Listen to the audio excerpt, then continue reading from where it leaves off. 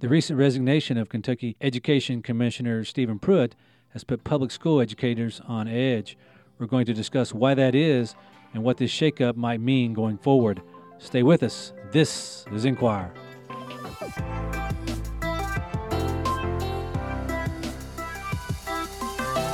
From the Messenger Inquirer, I'm Don Wilkins, and joining me this week are Messenger Inquirer education reporter Bobby Hayes and Jim Waters, President and CEO of the Bluegrass Institute for Public Policy Solutions. But I will tell you this, there's nothing that I did by myself. And whether it was the accountability system, our plans for the future, our focus on equity, it was always all these folks that are here and that have been a part of this. And, you know, I probably should have come up here with a list of names. I'm not about to try because I know the last time I did that and got in a lot of trouble. But it's been a team effort. And that's what drew me to Kentucky to start with, it was always about us and not about individuals. So how do I feel? Like a part of the team. That was Stephen Pruitt on April 17th addressing his resignation. Now, Bobby Hayes is with me, who reported on Pruitt's resignation. And Bobby, in your story, Pruitt's departure was referred to as more of an ousting. So why was it called an ousting, and what led to it? Dr. Stephen Pruitt's resignation, as we'll call it with air quotes, came after Governor Matt Bevin essentially remade the Kentucky Board of Education, which has the authority to hire and fire commissioners of education. So last Monday, when Bevin appointed 7 new members to the 12-member board, one of them was someone who contributed or drafted the charter schools bill, which I think was approved last fall. Pruitt was into his 3rd year of, I think, a 4-year contract as the Commissioner of Education. And while the governor and members of the State Board of Education were saying that his performance hasn't been up to par, from what I can tell, educators across the Commonwealth have been satisfied with Dr. Pruitt and his work so far. Now, Bobby, how was this news received by area educators? I talked with administrators from this area and surrounding counties who say that they were always happy because Dr. Pruitt took the time to visit with them, talk with students, teachers, and there were even reports that he gave out his personal cell number and said that he expected to receive calls about what's going on and what needs to be done in Kentucky schools. So for a lot of people, a lot of local educators, I think this came out of left field because of how well-liked and qualified they considered Dr. Pruitt to be. Let me read you a quote from Davis County Superintendent Matt Robbins. He said there were 7 new members sworn in as new Kentucky School Board members, and on the same day they are sworn in, they also dismissed the top educator in the state. It would be hard for me to understand how they could have so much information and knowledge by which to take such action. Along with those board members, Wayne Lewis was appointed by Governor Matt Bevin as interim education commissioner, and that speaks to Superintendent Robbins' point. I didn't know what was going to happen. I think just like you guys, know that my name had been part of the rumor mill in terms of if the board would take action and decide to move forward with a new commissioner or an interim commissioner, that my name would be part of that conversation. Whether or not that would happen, whether or not the board would ask me to serve in that capacity, I had absolutely no idea what that decision would be, just as everyone else waiting for the board to deliberate. So now, Bobby, why was Lewis's appointment not taken so well? Well, I think people see this as Bevin orchestrating an agenda, which I think is safe to say would be charter schools.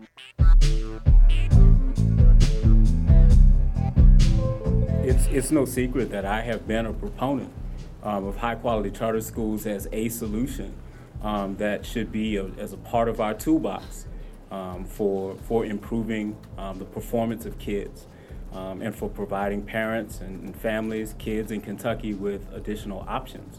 The General Assembly created charter schools in Kentucky during the 2017 legislative session.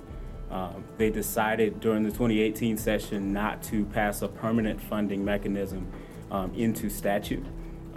What the options are going forward in terms of whether or not charter schools can be created in Kentucky is a subject for conversation. It's a conversation that I intend to have with the department. I intend to have with the board. There is nothing in statute that prohibits the creation of charter schools. And so I expect to have a rich conversation and get some good heads around the table and figure out what that looks like. A lot of educators feel that charter schools will take funds away from public education. Dr. Nick Brake, Owensboro Public Schools Superintendent, put it this way: essentially, supporting charter schools will be support for maybe 5% of a student population, because probably it'll be more like 95% of Kentucky students will attend publicly funded schools.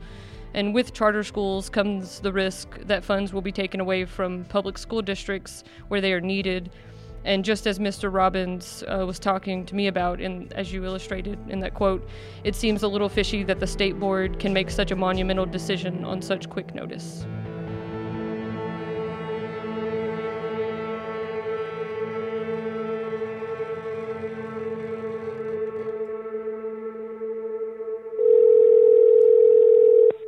Hey there, Don. Hey, Jim, how you doing? I'm doing fine.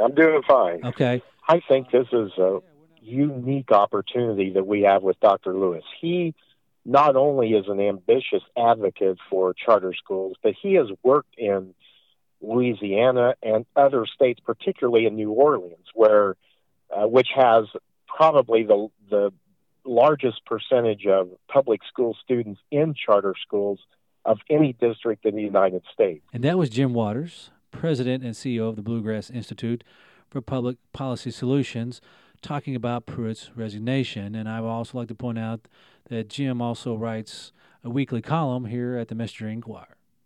He has had a unique experience with that on a day-to-day basis, and also I believe his background includes teaching special needs children, which brings another aspect to our concerns about what the expectations are for special needs kids and how both traditional and charter public schools can meet those needs. And so I think with Dr. Lewis, we're going to have someone who will put the needs not only of children but of the most at-risk children in Kentucky as a high priority.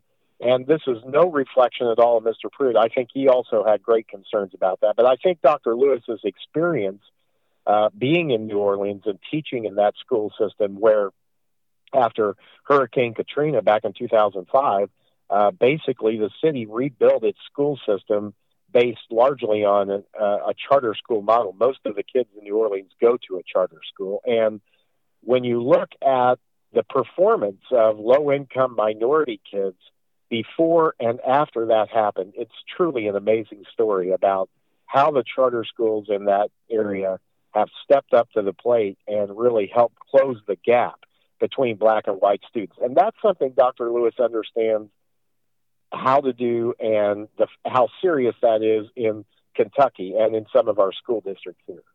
Now, you can imagine, Jim, that local superintendents are on edge about Wayne Lewis's interim appointment. Do you think they should be on edge, and if so, why?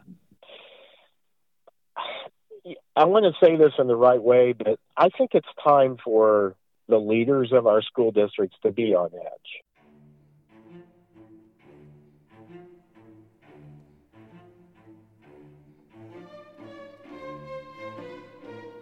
If this is, when I look here at the fact that only 9% of our black students in Kentucky reached proficiency in math in 2017, and that was even lower than in 2015 when it was 12%. And then fewer than 1 in 3 white students were proficient in 8th grade math.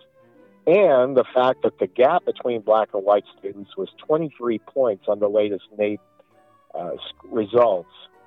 Why shouldn't they be on edge? Our education system is about the kids, and I am really I'm reaching my tolerance level for educators and bureaucrats and union bosses who go to Frankfort and yell and scream at politicians and close down school for a couple of days. And it's all about the adult, all about their pension, about their future, about their security, about how they feel about this. I'll tell you who's on edge. I don't know if the superintendents are going to be on edge, but I know a lot of single moms in a lot of school districts in Kentucky who are on edge because they know their children are not in the kind of schools that are going to prepare them well for the future. Does that mean we don't have great schools? Of course not.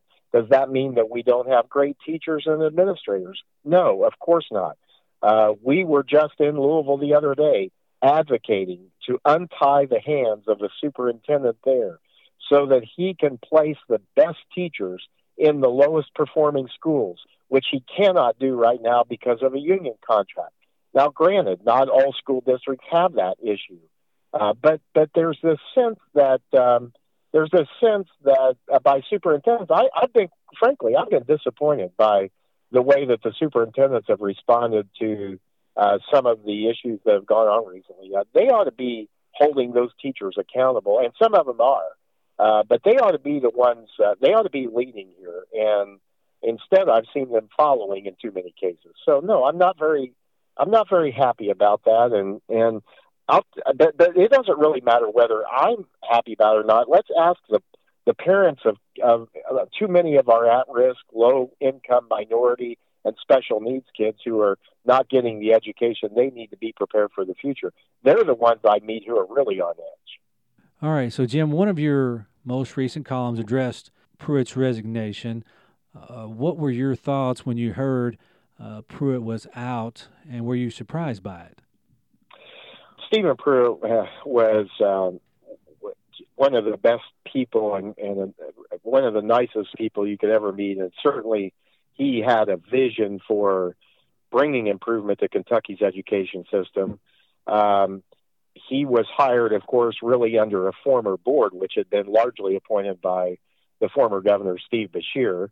And we did have some issues with some of the things, though, that Mr. Pruitt promoted, like some of the problems with the science standards and the fact that that physics and some of the higher level math courses were not included in the proposed standards, and so if they're not in there, they're not going to kids are not going to be receiving access to those courses and tested. So we had some issues with that. But having said that, the problems in our education system cannot be laid at the feet of Stephen Pruitt or any one individual. We have system issues that need to be addressed. The achievement gap that we have in Kentucky is not any one person's fault, for lack of a better word, but really but there has to be a change in the culture and the urgency. And Mr. Pruitt had ideas. He